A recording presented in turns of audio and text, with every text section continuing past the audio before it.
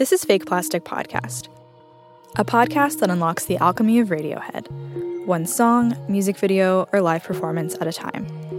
My name is Savannah Wright. In our second episode, we learned about the various timbres Radiohead uses to craft a unique sonic landscape. From the chunky guitar of Creep to the eerie synth of Like Spinning Plates, Radiohead is purposeful in the instruments and effects they use to convey a message. So what happens when you boil all of those timbres into one instrument? The answer is Christopher O'Reilly. Through True Love Waits and Hold Me To This, Christopher weaves the distinct instrumental voices of Radiohead into one solo piano interpretation. The result is mesmerizing. This is a special bonus interview with Christopher O'Reilly. Among other things, we'll discuss what he learned about Radiohead from transcribing their work, and why he believes that Radiohead's music, like that of the classical greats, will stand the test of time. So, welcome, Christopher. So here we are. So this is, you're doing a bunch of podcasts, or you're doing a particular Radiohead-centered podcast? Yeah, so I started working here back in September, and at first I was just the intern, so I edited everything, and I never produced. But now I have the opportunity to produce my own. And Vic and I were talking about how much we love Radiohead, and he was like, wouldn't it be great to do a Radiohead podcast? Yeah. And I looked, and there weren't any really comprehensive ones that they did interviews for. Yeah. And that was so surprising to me because Radiohead is such a big deal in the music scene. So, yeah, that's why I started it. Yeah, so. Excellent. So let's start with you. I know you've been asked this question a lot, but I do want to hear it in your own words about why you chose to adapt Radiohead as opposed to other artists. Like, why did you want to start there? See, I've mostly been a classical artist my whole life, except for when I think in like 6th grade, I decided, that girls were not that impressed with fast octaves and Liszt Hungarian Rhapsodies and stuff like that. So I started a little rock band, and not a great time to be a keyboard player in rock music. I mean, we just had like The Doors and Iron Butterfly and a little bit of Santana. But so I kept with that and then went on from there to jazz rock. I was doing a lot of Miles Davis, Bitches Brew, sort of era stuff. Got heavily into John McLaughlin and the Mahavishnu Orchestra, and so that really led me into serious jazz. And I was playing jazz in high school. When I went to music conservatory at New England Conservatory of Music, I was going with the idea that I was going to pursue both, but pretty soon got there and realized that I was much more challenged by revitalizing classical pieces, and so stuck with that. And so it was from there that I just stuck with classical music, but was always listening to new things. And I also, almost 20 years ago, started a radio program called From the Top, which was on NPR. And that was going to be all about all kinds of young musicians playing all kinds of music. And then the stations said, no, it has to be all classical. If you play 1 minute of jazz or rock, you're off. So at that point, we were doing it, and it's an hour-long program, and there was a halfway point where stations were either going to play what we sent them or break away for local business. Right. So I used that as my solo spot. I would play a little solo. And so I thought it would be cool. I found out at that time about OK Computer, and it was like the most written about record, in rock music since, the White Album or Abbey Road or something like that. Got it, fell in love with it, started collecting, everything prior to it, the B-sides and live tracks and all kinds of things, and really got into the music. And so then when I started running out of little Chopin preludes to play on the show, I thought, well, how cool would that be to be playing Radiohead on the program? And everybody in the audience, nobody at NPR is going to know that I'm not playing classical music. They all figure I'm playing classical music. And our announcer would come on, and at the break, they would say that was our host, Christopher O'Reilly, playing Karma Police by Radiohead. And we would start getting email into the program saying, who is this Mr. Head and where can I find his beautiful music? Right. Because they just figured I was playing classical stuff. There's a long tradition of classical composers. Franz Liszt, the virtuoso pianist of the early and mid-19th century, is the best example of somebody who would play not only his own music, but also transcribe orchestral pieces, opera pieces, art songs for piano solo. Partly just to proselytize for other composers who weren't getting around as much as he was. and because there was no radio at the time. And so there's a long tradition of doing pieces not intended for piano on piano, because piano has the capability of sounding orchestral or ideally sounding like a human voice. Mm-hmm. So I had done a little bit of transcribing of other classical pieces before, but I really got the idea of doing Radiohead on the piano just because I just wanted to get as close to the music as I possibly could, you know. And so then it was just a matter of, figuring out which one. Actually, it was really a matter of figuring out which ones I didn't want to do, because I really wanted to do most of them. It was like I love all the tracks on all those records, and I think the first one I did was True Love Waits, and then just kind of went from there. Yeah, so I wanted to ask you about that. How did you decide which songs to put on each album and how to, I guess, arrange them? Because there are so many ones you could have done. Yeah, it was usually a matter of just following my obsession. Okay. It was usually a matter of, which song I was just obsessed with. I was listening to that huge compilation, what is it, like a 10-disc set called, I'm blanking on it now. But it was an internet sort of collection of all their live tracks and all the B-sides and things like that. And so I would be listening to that stuff obsessively. And it was just a matter of which song I was listening to for like 100 times. And then I would get an idea, like how I would get my foot in the door on this particular song. The other part of the classical sort of frame of mind is that as a pianist, I'm really interested in two things: texture and harmony. Harmony, like just a harmonic language, like a chord change that kind of gets under your skin or makes your hair stand on end. It's just the sensual aspect of harmony. And also texture, meaning that, a lot of pop music is rather vertical. It's really, sort of power chords and not really, it's just monolithic and not terribly interweaving. And the best classical music for me is like Bach and Shostakovich and Ravel and Chopin, that is an interweaving of voices. And so even though, we wouldn't necessarily call Radiohead a classic rock band or even a classically minded rock band or an art rock band, I mean, I think Johnny is probably one of the only ones who reads music per se. Every song that I really gravitated to was always a culmination of all 5 members of the band contributing one particular theme or motive. You listen to things like There, There, and there are recordings of them just kind of jamming their way through that. But pretty soon, you realize that there's this guitar line that Johnny's contributing, and things like on All I Need, you have the sort of the counterpoint of the drum and bass being in 4/4, but over an overlayer of, a 10-beat measure. And so how that sort of is a mandala and sort of this overlay of different textures and different voices. Let Down is another great example. Yeah. Because you've got the harmony, but you've also got this 20-beat guitar line, and then, these other things. Tom would always, if people would request it, they just said, no, can't do it. It's too effing hard, It's just, and they eventually brought it back into the repertoire. But, those types of songs would be the ones that I would gravitate to first. There were other things, obviously, it wasn't about popularity, because I never imagined I would do Creep, because Creep is really, when you come down to it, it's more noise-oriented. I mean, the stuff that Ed does at the beginning, and it's a little bit more noise-oriented or electioneering or things like that. The things that aren't really contrapuntally based are the things that I sort of stayed away from. And, and there would be times when I would consider doing one song or another, and then but I would never really start on it, even if I didn't really feel like I had a good foot in the door.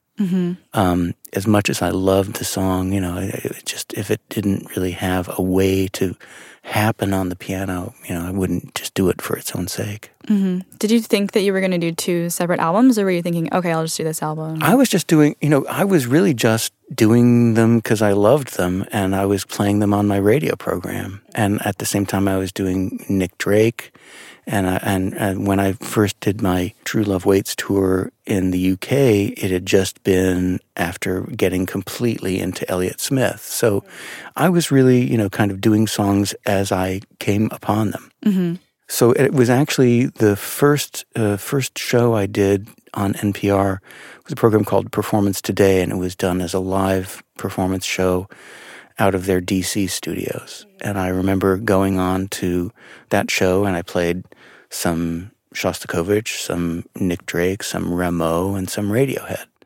And subsequent to that, that was the first time I'd played Radiohead on a national platform. And, like a week later, the tracks that I played of Radiohead on that show were on like 130 Radiohead websites around the world. And so it was that point that, Sony called and said, is this something you'd be interested in recording? I said, yeah, I think so. And it was actually at that point that, I'd been doing sort of rough versions. I was falling back a little bit on my old improvisatory roots. And I realized, if I'm going to go into the recording studio with stuff, I can't just kind of go with the muse. I really have to write these things out. So just about every one of my arrangements is completely written out. I mean, there's a little bit of improvisation when I get into things like Everything in Its Right Place. And I did sort of a loose writing out of gagging order, for instance. But everything else is really notated down to the second. And part of that is really an acknowledgement of the lack of capacity of the piano, because if you're just playing the harmonies, like Jerry Lee Lewis or something, that's only part of it. There's the sort of the overtones, the jangliness of cymbals, the overtones of electric guitar, the distortion, the overtones of just acoustic guitar that's really more than the sum of the notes. And so, the accompaniments that I did were really sort of very slowed down improvisations written out so that I would get that sort of halo of notes that were associated but not directly with the prevailing harmony. And so it would get that sense of a little bit of, extra stuff, some spice around the edges.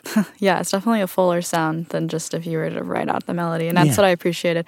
But also the way I was introduced to your work was from my sister. She loves to play the piano, and so she got the book of, I think it was True Love Waits. Yeah. And I remember looking at it on the page and just being like, how are you playing this? Like, it's so crazy how you added all of those notes and getting it down to the second. Like, what was that process like? Was it just really arduous, or did you enjoy it? Or? Well, I loved it. But it was, it took, some things took forever. Mm-hmm. Some things wrote themselves out pretty handily and pretty quickly. Things like Karma Police and Exit Music came together real fast. Even something as complex as Let Down, because I was really just threading together these already existing lines, that sort of wrote itself.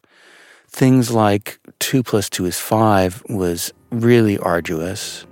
And was pretty arduous to put together just for performance. I mean, there are some of those in that book that I don't even play anymore. 2 + 2 = 5 is really at the end of my capabilities. I was able to record them, and that was fine. And it was also partly that every arrangement that I did and made it impossible to play for myself, I realized, okay, I can play this, and then I move on to the next one, and it would be even harder. So it was the other part of not memorizing these things was because I was sort of living in composer hell. It's like I'm revising them every time I'm going through them, and every time I'm doing a new arrangement, I have new ideas about how to deal with old problems. There were things like, of course, I had to do Paranoid Android. Yes. But there again, like in Creep, there were lots of places where there was more noise than not. I mean, remember my name. I mean, Tom's just screaming that part. There's no template on the piano that makes that happen. But at the same time, there's that screaming guitar solo at the very end in the coda that Johnny does. And so I decided to make a good approximation of that then also worked pretty nicely as far as approximating sort of with clusters. I mean, probably better off playing it with my fists than my fingers, getting that sound of Tom's voice. Yeah, because I saw that in another interview. You talked about using clusters to capture those solos and the shouting. And so, were you really just banging your fists? Is that what it was? Not really. Even there, I was way too meticulous and wrote them all out. Yeah. But so, how did you capture those clusters? Like, how did you choose which notes to include? At a certain point, I probably over-notated, and then it was a matter of taking notes out that, it was like if you were a great sculptor, it was a matter of chipping away at everything that the piece wasn't at a certain point. I'd be painting with a big brush for a while, and then I would say, okay, well, fine, this can't be played, and it really just doesn't sound that good. So what can we get rid of, and what is essential? Yeah, no, that's a good point. I wanted to go back to also what you were saying about Counterpoint and Radiohead and the weaving of voices. Mm-hmm. So in OK Computer, Radiohead introduced a lot more instruments, so there's even more voices to handle. So how did you decide which ones to emphasize and which to omit? Well, for instance, again, Airbag is a good example of, leading up to the last verse, there's a sort of a more noise-oriented sort of improvisation. And so, since I didn't want to emulate that specifically, I decided to take the overall chord structure and do sort of a little riff on that would create the same kind of ramping up of tension coming back into the verse. But so instead of emulating and copying the actual moment in that song itself, I was emulating sort of the dramatic shape based on materials that they had introduced at the beginning of the piece and that I had introduced in the beginning of the piece.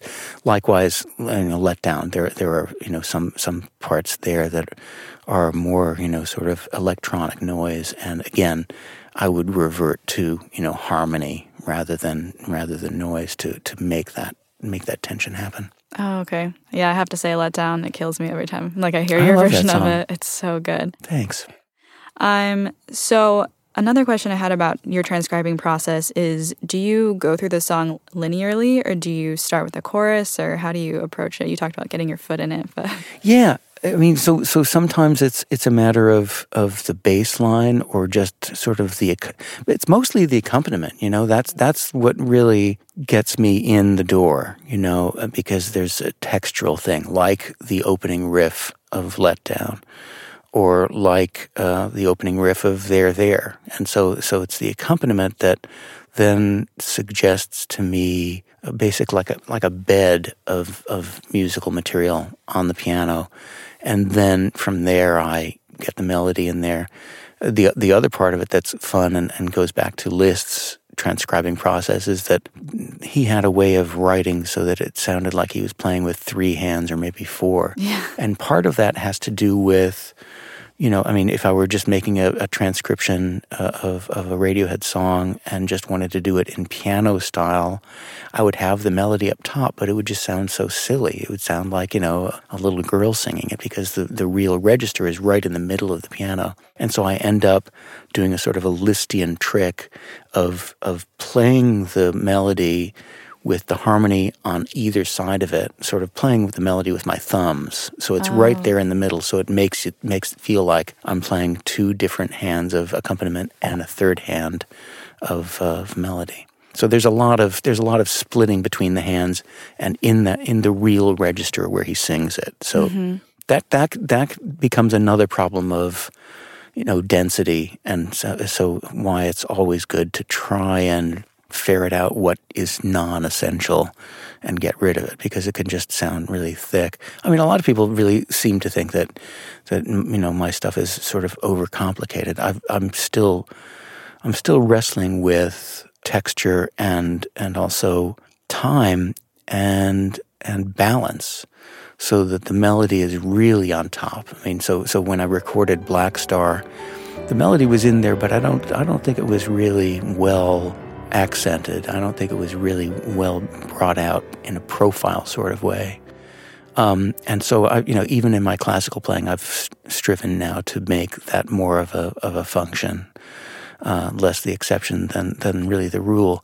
Another thing that I learned and actually comes around now, I think the last arrangement or the latest arrangement of Radiohead that I did was from A Moon-Shaped Pool. I did Glass Eyes. Oh. And what was really cool about that whole record, I think, is that it's really very free in terms of time. This goes back to videotape that was in Rainbows. And I made my arrangement originally from their live version. And I've recorded that one on an album that I did, compiling lots of different bands. But yeah, videotape was on that record. And so that was very rhythm, tempo-oriented. And then, of course, when they came out with their version on the record, the drum part is completely deconstructed and really can't be approximated in terms of how you would write that down or what the tempo would be. It's sort of like a rhythmic fabric. Mm-hmm. And then with a Moon-Shaped Pool, again, there's lots of songs that are very free. I mean, it's impossible to be aware of any kind of click track. It's very, what we say in the classical business, rubato. Is in other words, you have an obviously underlying tempo, but you're kind of pulling it and pushing it a little bit, so that it's really quite free and would be impossible to play with a click track. And so I thought of that very much when I was doing my piano arrangement of Glass Eyes and playing it very freely. And then I remembered back to listening to early edits of my True Love Waits album and figured out that, the ones that, the takes that I really wanted to include mostly had nothing to do with generating pulse or tempo. They always had to do with the shaping of the line. And it might have been just slightly out of time, but that was the stuff that sounded best. I think, I think it's dangerous to get too caught up in actually, trying to generate excitement through the tempo or the pulse. And I think it's always, with this music, which is so beautiful in terms of melody, in terms of harmony and texture, mm-hmm. I think the beat takes care of itself mostly. And also, in the end, you're playing by yourself. So True. you don't have to be playing, with an absolutely strict tempo. So, yeah. Mm-hmm. Yeah. But then there is the instance when you did that collaboration with Matt Heimovitz. Yeah. So how did that collaboration come about? He's a wonderful classical artist who has also been doing a sort of similar but different things that I was doing. So while I was playing Radiohead in concert halls, he was playing Bach in coffee houses and bars. And then he was also starting to do a little bit of crossover, and we got together to do our first record together, Shuffle, Play, Listen, sort of an homage to, sort of the randomness of playing things on shuffle on the iPod. We did a lot of, we did 2 Radiohead songs, and of course one of his and my favorite were, again, Mahavishnu Orchestra, John McLaughlin. And so Matt was really cool because he really brought more of a classical sensibility. I was just crossing over, I was just going straight into Radiohead. But he said, we should think about these songs because we can't have the advantage of the lyrics, and we don't want to necessarily paint with music the meaning of the lyrics, because that would sound sort of melodramatic and silly. But when you're playing a classical sonata, for instance, a sonata movement, you're presented with the themes, and then they mix it up a little bit, and they develop, and then the recapitulation is when those themes come back. And usually when you come to the recapitulation, there's some sense of evolution. Something has changed in this dialogue, in the rhetoric of the 2 themes mixing and developing, that makes, even if it's an absolutely strict return transcription of the original theme, you have to have a sense that something has changed and something has grown. So he was really cool about getting that sense in these Radiohead songs, that the final return of the verse really has to be different, not in terms of how we write it out, but in terms of how we're feeling when we're doing it. So that was a really cool insight that he had, and so we've kind of continued that with our work together. So yeah, we literally had our first concert together, it must be 10 or 12 years ago by now, in Billings, Montana. And we had very little contact up until that point. I was living in Cleveland at the time, and he was playing a festival there, and we had sort of early versions of a couple of the songs that we were doing. But we really brought the whole concert's worth of stuff to Billings, and they gave us 4 days on stage before the concert.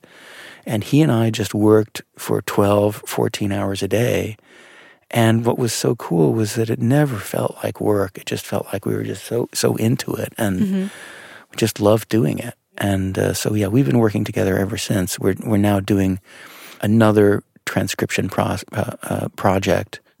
There was a thing a few years back with the American composer John Corigliano. He did the soundtrack to Altered States, for instance.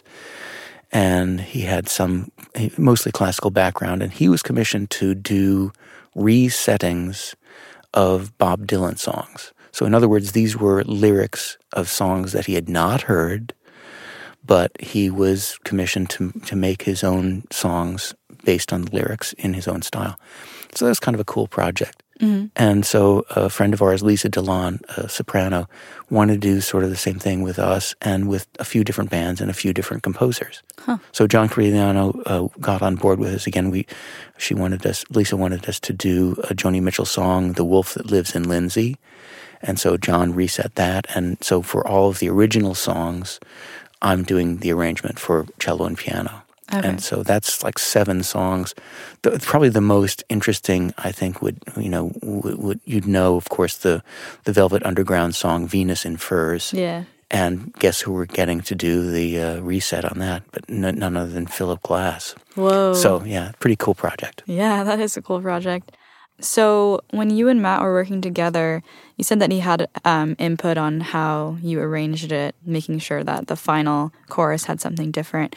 So would you present him your arrangement, and then he would add what he thought? Or yeah, it was because a lot of times I would be asking him to go back and forth in the role of carrying the melody, but then also pitching in and doing things with the accompaniment texture. Oh, okay. And so invariably I would present him with what I thought would be good enough to, kind of get us through the song, and then he gets in there, and as unplayable as whatever I sent him would be, he would make it even more unplayable. But what was really cool was how he was able to inhabit each one of the singers. We did a piece by the Cocteau Twins, a couple of pieces by Cocteau Twins, and he was able to make Elizabeth Fraser's voice come alive on the cello by sort of playing in unison on a couple of different strings, but slightly out of phase, so that it had that sort of chorusing effect that she always has on her recordings, even to the point where, the Times critic, came, well, they did pretty well on their own, but they had to resort to, effects pedals on this one song. It's like, no, dude, that's all him. That's really impressive. Yeah. How else did it change the way that you transcribed it? Because you said before it was just you and your piano, and now you have someone else you have to work with, and you also have to figure out how to time it correctly and stay in sync. So how did that affect your transcription process? Well, it actually makes it a lot easier because, the cello is a real lyrical instrument. The thing sings. I mean, the one time that I had a long conversation with Tom York was just after My True Love Waits came out, and we were backstage at Madison Square Garden, and he was very self-deprecating, and I, for instance, I was saying, I was working on an arrangement of Lift, which existed in a 1997 version, and then in a new version that they were, trotting out in 2003. And so I said, I'm sticking to the older version. He said, oh yeah, that's a good idea because the new one's crap. And then I said, Pyramid Song is obviously the most quintessentially piano vocal song in your repertoire, but I could never imagine doing it without, you, the sound of your voice. He said, you mean without me screwing it up? He didn't say screwing. Right. So having Matt finally, then I could finally do Pyramid Song because I had a singing instrument to play it with. It's very difficult synchronizing just on that particular song because the rhythm is very difficult. It's what we call a hemiola, sort of when you have a 6-beat pattern, let's say, and it can be distributed either in 3 groups of 2 or 2 groups of 3. And it's not quite that simple, but Pyramid Song has that kind of syncopation that goes over several bar lines and finally lines up again at the end or towards, after 4 bars or whatever. It's literally in 4/4, but it's very hard to hear it that way And it also doesn't help that, Phil Selway actually said in an interview, it really doesn't, it's not in any particular time signature. No, it really is. I've got the receipts. Yeah. Well, so can you walk me through a little bit more about Pyramid Song? Like how you put that together? Because that one really stood out to me. Also, Weird Fish's Arpeggi, that was really, could you tell me how Matt did... It's just one instrument? Like, there's no layering? Okay. No. Because I feel like I was hearing 3 different kind of, ambient strings. Well, we've got those sort of, the sort of Bollywood string sounds that pervade that song. And that Matt is using... He's sliding between artificial harmonics. So he's not... That's when you're not pressing the string down. You're just touching it at places that resonate just naturally because of the overtone series. If you just press one note, not press a note down on the string, you actually touch the note in a certain place, it makes that high-pitched sound because you're basically touching a node that is halfway from one end of the string to another. Okay. And that there are several nodes along those lines. Mm-hmm. Artificial harmonics is when you're creating with your thumb, you're creating an artificial node and then just sliding up with that perfect sort of sound. And so then you can play any note, along the string. And so that's him, sliding up and down. And there are some, effects that are not melodic, but effects that are basically drawn from that technique that he also uses a lot in the song. Oh, okay. Yeah, I was always fascinated by that timbre. I couldn't figure out what he was doing though, so thank you for explaining that. Yeah, of course. So, this was a question that Vic actually had. When you're performing these transcriptions of Radiohead, are you thinking of the originals in your head, or are you just focused on the way that you transcribed it? I'm thinking always about the originals. Mm-hmm. And because I've really tried to get as close to the originals as possible. Mm-hmm. I mean, as I said, if I came up with a song, an arrangement of which I felt like, this part really just sounds kind of lame. So, but maybe they'll just trust me to get through this. I would just not do it. Yeah. I always have to come up with some kind of solution for every second of the song. The interesting thing, though, is about I think back to the first big Radiohead concert I did, which was at UC Berkeley, and I'd already had people saying to me, well, who needs to hear you play Radiohead on the piano? I mean, I can download that stuff in about 30 seconds. And that brings up the whole idea of interpretation from the classical world. In other words, I played another concert in Munich many years ago, and of course, they are a very schooled audience. And I always remember I was playing Debussy and I was playing Schubert, and there was a quality of concentrated silence in this audience, which was to say that, they knew how the Schubert D major sonata went, and they know how the Debussy Image Book 2 goes. They didn't come to my concert to hear the piece. They came to hear what I was going to do with the piece. And that's what an interpretation is. That, otherwise there would be no reason to play any of these old pieces even. And so at Berkeley, fast forward, I would start a song and there would be this murmuring of recognition in the audience about what song it was.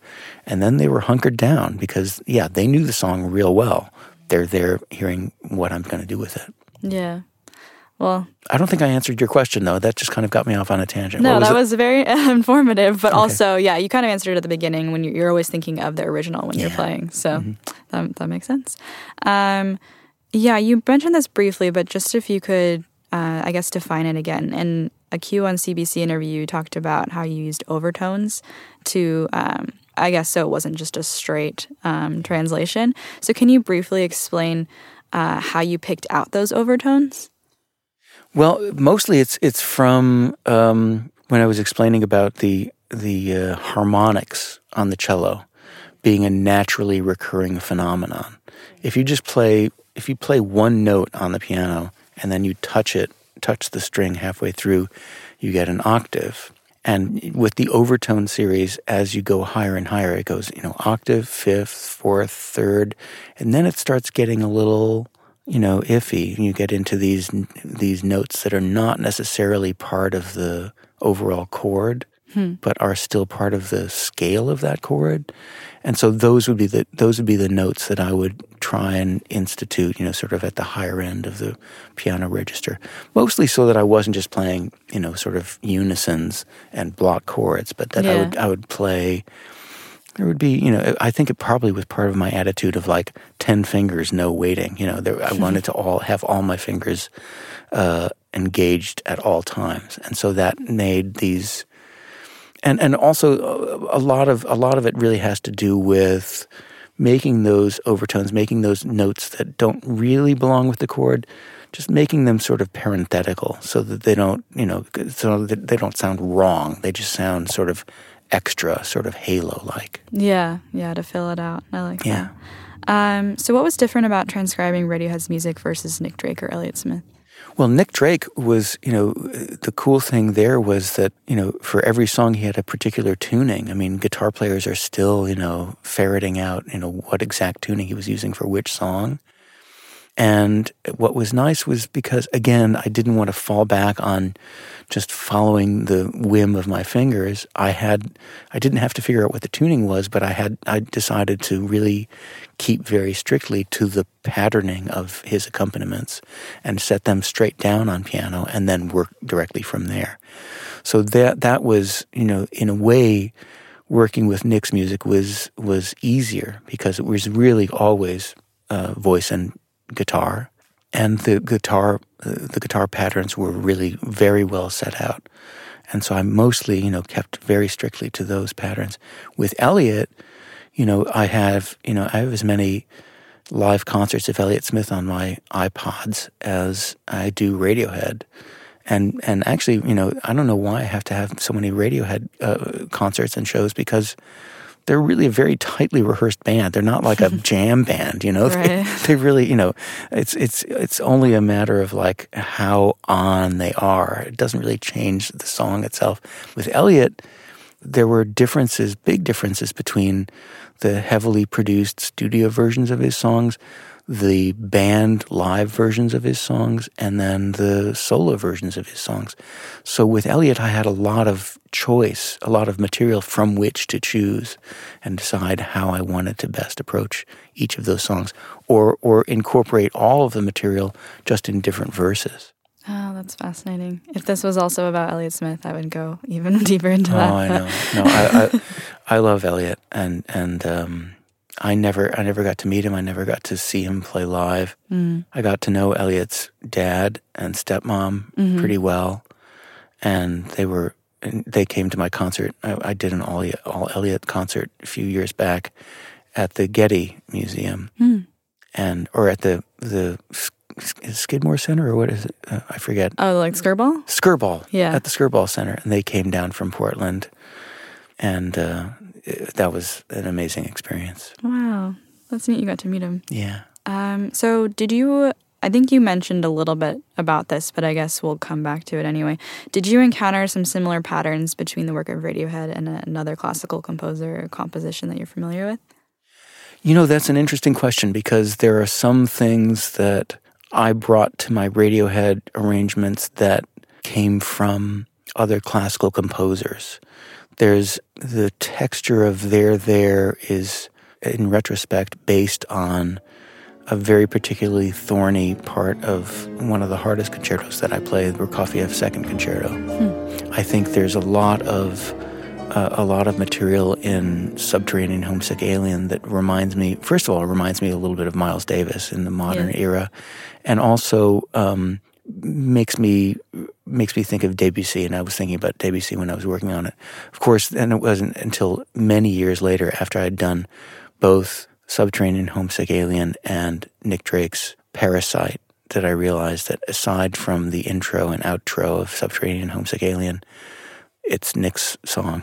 Oh, really? Oh, yeah. Interesting. It's totally the same. I've never compared the two. Oh, check it out. Here's a quick comparison between O'Reilly's interpretation of Parasite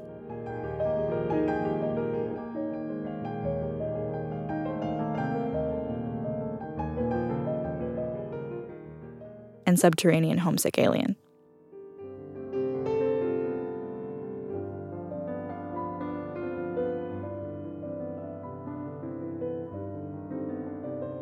I must say I was skeptical, but it's true. There are some striking similarities here. And what is it about Radiohead's work that you believe allows it to bridge rock and classical? I think for the two main aspects that, again, compel me to play any music that I play, whether it's classical or Radiohead or whatever. But yeah, again, the idea of really sensual harmony and really sort of engaging an intricate texture and counterpoint and the interweaving of voices. Right. So those are really the two things that really make me want to play any kind of music, and certainly are there in very rich quality and quantity in Radiohead's music. So you talked a little bit about some pieces that were difficult to transcribe. Was there one that you found the most challenging? I think that would definitely be 2 + 2 is 5. Okay. That's just like so complicated and so busy. Mm-hmm. There were some things that were technologically difficult. There were lots of tries during motion picture soundtrack to get all of those harp glissandos noted on paper. And there were several times when I would just like put one note too many and the computer would just blow up. I mean, it would just like strew notes all over my screen and I'd have to start over. Oh my goodness. Was that just a program error? Or? Yeah, program error. Yeah. Whoa. Just too much information, too much data. And so for 2 + 2, was it because it has that really intense, I guess, in literature, because I'm a literature major, it's like a volta, where all of a sudden he's just yelling. Is that why it was so difficult? Not the yelling so much, but the really intricate guitar part at the very beginning. At the beginning, okay. At the beginning, rhythmically and just dense, out of density. Oh, okay. That was the really hardest thing to really get. And I think that comes, again, towards the more climactic ending as well. Just really thick and coming really hard and fast, yeah. Yeah, it is quite fast. That's true. Was there a piece that was your favorite to transcribe or you found the most fulfilling? Well, for a long time it was Let Down. And then lately, as I said, I just recently did Glass Eyes. And that one to me, it was so great and so much fun because I literally just started out with Tom's opening piano riff. And that's the other thing about, that I love so much about that record, Moon-Shaped Pool, is like there's so much piano playing on that record. You're welcome, Tom. And so again, I took his opening riff and then I never looked back. I wasn't transcribing any of the rest of that song. It was just I was using the harmony and just kind of letting my fingers do the walking. That was Let Down used to be the most fun to transcribe, and now I'd have to say Glass Eyes is my new favorite. So I didn't know that you had recorded Glass Eyes. What record is that on? It's not on any record. You can find it. You can find it on my website, ChristopherO'Reilly.com, and there are lots of.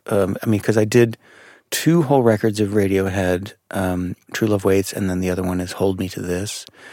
And then subsequent to that, I did a record that had all kinds of bands on it, Pink Floyd, Nirvana, Tori Amos, Cocteau Twins, The Smiths, various people. And there were 2 Radiohead songs on an album called Out of My Hands. Right. And so that had Videotape and All I Need.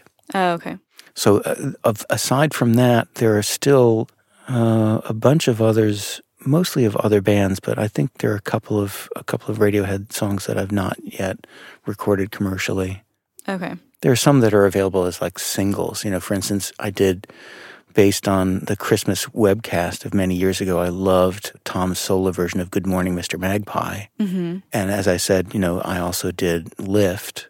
Yeah. And when I sent final tracks of Hold Me to This to the band, to get the okay, they said, well, thanks for sending your, latest stuff. It's really great. Unfortunately, Lift and Good Morning, Mr. Magpie have not been commercially released by the band themselves, and so they're not available for you to cover. So subsequent to that, of course, because I'd already recorded them, Good Morning, Mr. Magpie showed up in a rather different version on one of the later records, so I was able to release that. Oh, okay. Still haven't been able to get Lift out. Yeah. Oh. So with a song like Good Morning, Mr. Magpie and other tracks off the King of Limbs, is that the only King of Limbs song that you've done? Yes. So how did you approach that? Because I feel like King of Limbs is so rhythmically layered that it would be kind of difficult to transcribe. Well, as I said, Good Morning, Mr. Magpie, you need to go back to the Christmas webcast version. So it's based purely on that because that was just guitar and voice. Yeah. And really chugging along pretty muscularly, sort of like Polyethylene Part 2, which I've also done. But yeah, that was strictly from that just, home version. Okay. So do you think you would want to do any King of Limbs tracks, or do you think they're not I'm not a big suitable? fan of that record. No, yeah, it's kind of controversial for a lot of other fans, so that's not just you. Yeah. What about Moon-Shaped Pool? Are there any other songs that you'd be interested in transcribing from that one? Or? There are a couple, but Glass Eyes was the one that I felt best about, and so that's the only one I've done from that record. Codex would be another really cool one to do. I actually liked, I didn't like the soundtrack, but I loved the opening credits song that Tom did for Suspiria. Yeah. That's a pretty cool song. In general, I like, and I've done other songs like from The Eraser. Oh, you have? Yeah. I haven't commercially recorded it, but I did at least one. The thing with me is that I really like his songwriting like mad. I just love his songwriting. And so there were things, I think even with, as much as I didn't like King of Limbs, wasn't there a In the Basement version of that record or another one of those records? That there you are, with Tom and Johnny just playing these, studio versions of these songs. And that's great. Yeah. It's like they get so up themselves when they get into, Tom with his beatboxing and the over technologically, sort of embroidered versions of these songs. At basis, the songs are really great. Right. I mean, the only one that, and again, this was another technological choice, but I thought it was a brilliant one way back in Amnesia, I believe, with Like Spinning Plates. Mm-hmm. I made my version based purely on his live version. Yeah, I was going to ask. But I think the backwards singing and the way they did that, that's that I think serves the song. It doesn't just it doesn't seem as self-indulgent as a lot of the later stuff. So if you were to do another Radiohead collaboration with another musician in the future, who would you choose? Like, would you choose a different instrument besides cello? I would continue with Matt. Matt's really got the best of both worlds. I also, have come to know that, or I thought I knew that there wasn't really another band that I would do like a whole record of, and that's kind of why I did Out of My Hands, was because I just had all these other bands that I never thought I'd play a Nirvana song, but Heart Shaped Box was, I had a really good solution for that. Mm-hmm. And Tori Amos, I learned a lot about playing Radiohead from listening to the way Tori accompanied herself on the piano. A lot of the sort of shadowing of her voice on the piano was really instructive about how to play all kinds of music on the piano. But recently, I think maybe 3 or 4 years ago, I happened upon the music of Mark Kozelek in Sun Kil Moon. And he, again, brilliant guitar player, brilliant songwriter, great harmonies, great texture. I could easily do a whole Sun Kil Moon record. I've done like most of a record's worth now. Do you think you might release it? I'd have to record it and find a place for it first. Yeah, right. Yeah, okay. But I've done a couple of violin and piano arrangements. I've done 3 violin, piano, and cello versions of his songs, and a good deal of his solo stuff. Oh, nice. Yeah, well, and as with everything, it comes from the piano. When he did Red House Painters, one of their first records, had 2 versions of the song Mistress on it. One was the band version, and the other one was him. It's the only song that Mark has done with piano, with him playing piano, and so that's where I got my foot in the door on that music. Nice. So do you think you're done with Radiohead for the future? Or do you have any other Radiohead-centric For the projects? time being, if I were going to do another, there's still a to-do list. I never got around to My Iron Lung. That would be such a great song to do. There's still lots of songs that I would love to do, Maquiladora. Yeah, there's still a few that, and I did a piano arrangement of Arpeggian. Thank goodness that I had an extra set of hands with Matt so that I could actually do a decent version or a playable version. Mm-hmm. So, there might be a few that, we could do together. Mm-hmm. Might be a couple that I think that song from Suspiria might be nice as a solo piano thing. Yeah. Yeah, I would love to hear all of those, so I hope you do them. This is the final round, the lightning round. Favorite Radiohead album and why? Very hard. Mm-hmm. Because, the thing that I love most about Radiohead is the thoroughgoing quality of every record. That there's not really a weak track.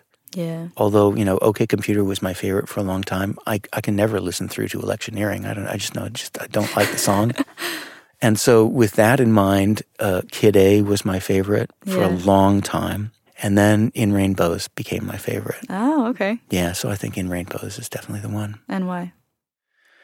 Just the songwriting and the lushness of the textures and the integrity of the textures. It's not too up itself, it really sounds like this is the way these songs are supposed to go. And of course, we heard a lot of those songs on tour before they recorded them, right? Mm-hmm. And the studio version is the better version, which is the most telling for me. So I think In Rainbows was my all-time favorite. That's fair.